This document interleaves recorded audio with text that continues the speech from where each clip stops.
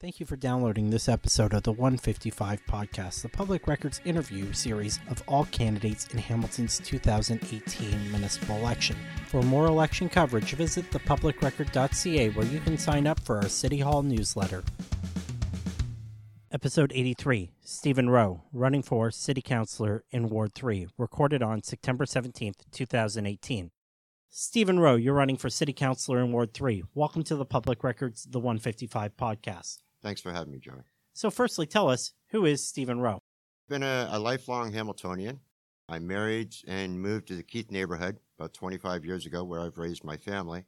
I've been directly involved with the Keith neighborhood and the Keith community, as well as other communities throughout the ward and the city, for over 20 years. I've got 25 years of international business and logistics experience, where I've dealt with governments of all level, large and small, and big and small corporations. I've overseen multi-million-dollar budgets and just tried to bring all of that together in my candidacy today. Why are you running?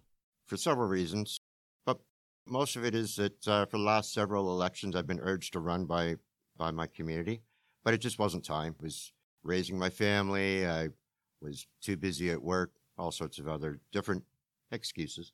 But this time I was urged to run as an alternative to our current city councillor, and unfortunately, just as I was getting ready to register, he decided that he wasn't going to run. So I backed off and thought, well, okay, maybe there'll be somebody better than me that will register. And all the time, my community still kept urging me to run. They always pointed out that I seem to have the unique balance of business acumen and community drive to actually make Ward 3 a better place. Do you live in Ward 3, yes or no?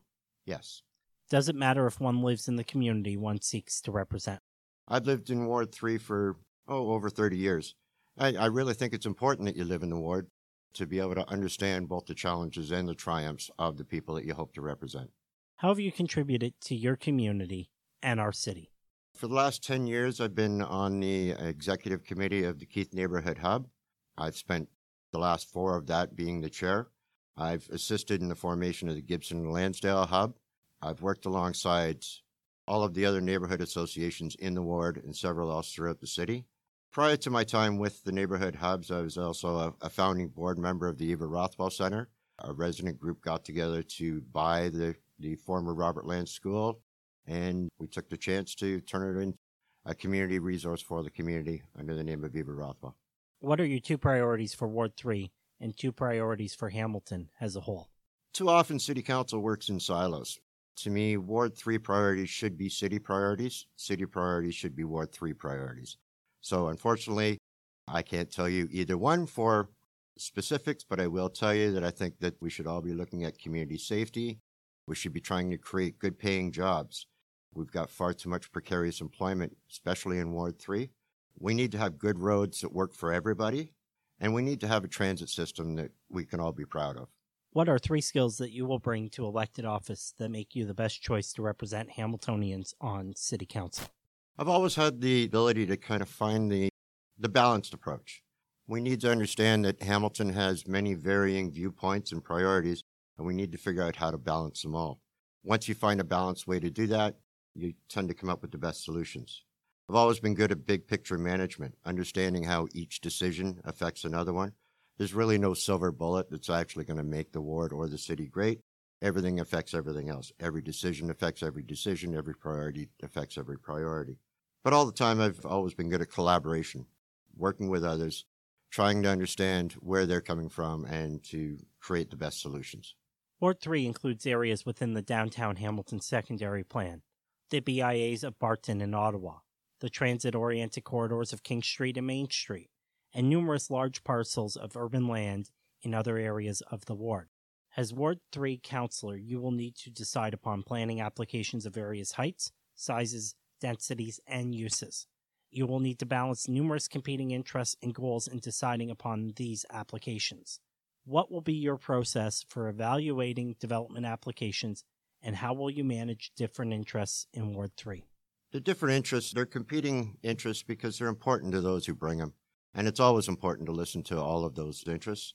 I'm also smart enough to realize that I don't know everything. So if there's the opportunity to seek outside expertise to help with that understanding, I'll always try and use that as well. I think that we all need to work together to try and find the best solution to make everything work. But the whole time we need to be trying to move Hamilton forward. Hamilton has a rental housing affordability problem. Ward 3 has seen a significant and marked decrease in affordability during the past decade. How will you address housing affordability in Ward 3 and across Hamilton? This situation's always bothered me. It's always been stated by Hamilton City Council that affordable housing is high on their priority list. All the while, they've been spending 4 cents on every dollar that was needed. And there's still 7,000 names waiting on that list. I've worked with affordable housing providers in the past and will continue to work with those same providers, as well as new providers as they arrive. But the city needs to take a larger role. The last number I heard was 170 units that were unrentable right now. To me, that's unacceptable. We need to find a way to get those units back into operation. We can't just rely on other levels of government to do things. The city needs to actually take a forward role on that. Another way that we might look at it is incentivizing landlords to maintain good affordable housing. We've tried the route of trying to punish landlords. Really all that amounts to, or all that gets us, is landlords do greater work to try and get around those fines. Why don't we try incentivizing them instead to do things? Laneway housing is another way that we could possibly do it, but we do the laneway housing where it makes sense. And we also need to look at city properties, all of the vacant city properties that may be around, and look at them for possibilities for conversion to affordable housing. What are 2 changes you will propose to improve city services? Every time I've gone to City Hall to try and accomplish anything, there was miles upon miles upon miles of red tape. We need to cut down on some of that red tape. We need to start meeting some of these requests to accomplish things. Instead of answering no automatically, we need to start looking at answering it with yes, but we need to deal with this. Another way that I'd like to improve city services, I want to ensure that everyone gets a prompt response from the city councilor's office. Too often, the city councilor fails to get back to their constituents. To me, that's just wrong. I would pledge to get back to anyone who called my office at the first opportunity. What are 2 changes you will propose to improve quality of life in Hamilton? One of the greatest ways to improve quality of life is to make sure that everyone is able to meet their own needs. So to do that, I would be looking for opportunities to create good paying jobs. Again, we've got far too much precarious employment in Ward 3. We need to move people beyond that. We need to get them into more stable jobs with benefits and insurance and a livable wage. I'd also like to continue to improve access to education. I've worked with Mohawk City School to establish their campuses throughout the city. It allows for people to get a start, get a leg up on a college education. And one of the first things that I did when I was part of the Eva Rothwell Board of Directors was I was part of the group that brought Pathways to Education to Hamilton. Pathways to Education is a mentoring program for high school students to help them to graduate and carry on into higher education.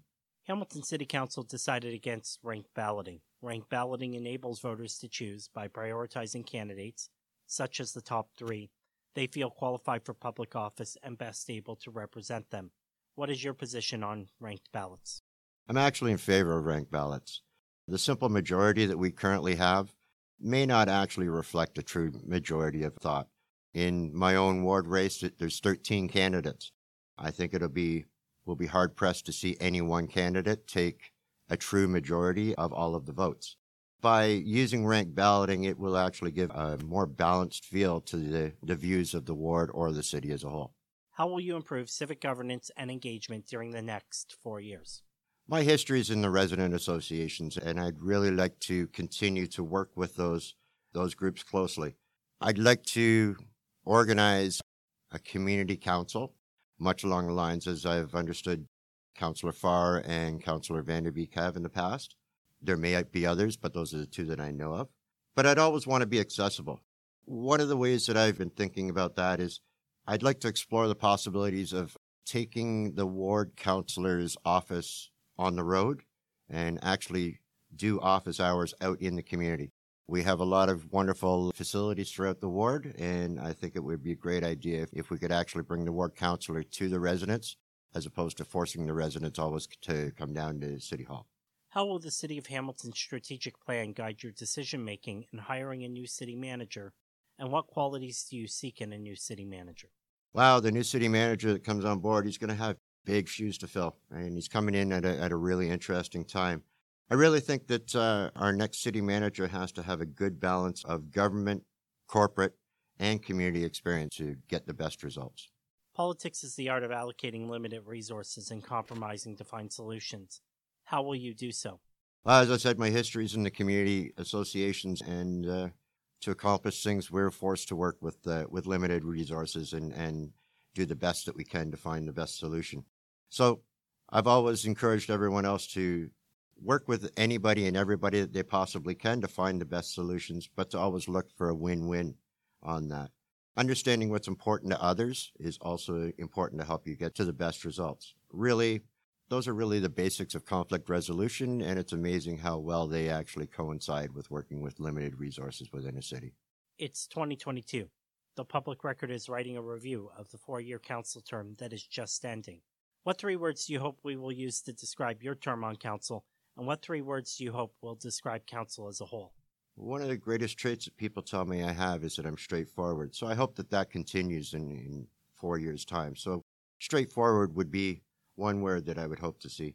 Efficient and resourceful would also be. Words for council, I would love to see the words collaborative, productive, and achievement associated with the 2022 council. Thank you. That's the end of the prepared questions you were sent in advance. Do you have any closing remarks that you wish to share? Thanks, Joey. The funny thing about platforms is that all issues intersect and affect each other. No single solution will make the city great all on its own. A balanced platform is needed to ensure that Hamilton and Ward 3 remain the best place to live, work, and play, and to continue our legacy as my favorite nickname, the Ambitious City. You can view my platform at gowithrowe.com. Thanks. Thank you for joining us today.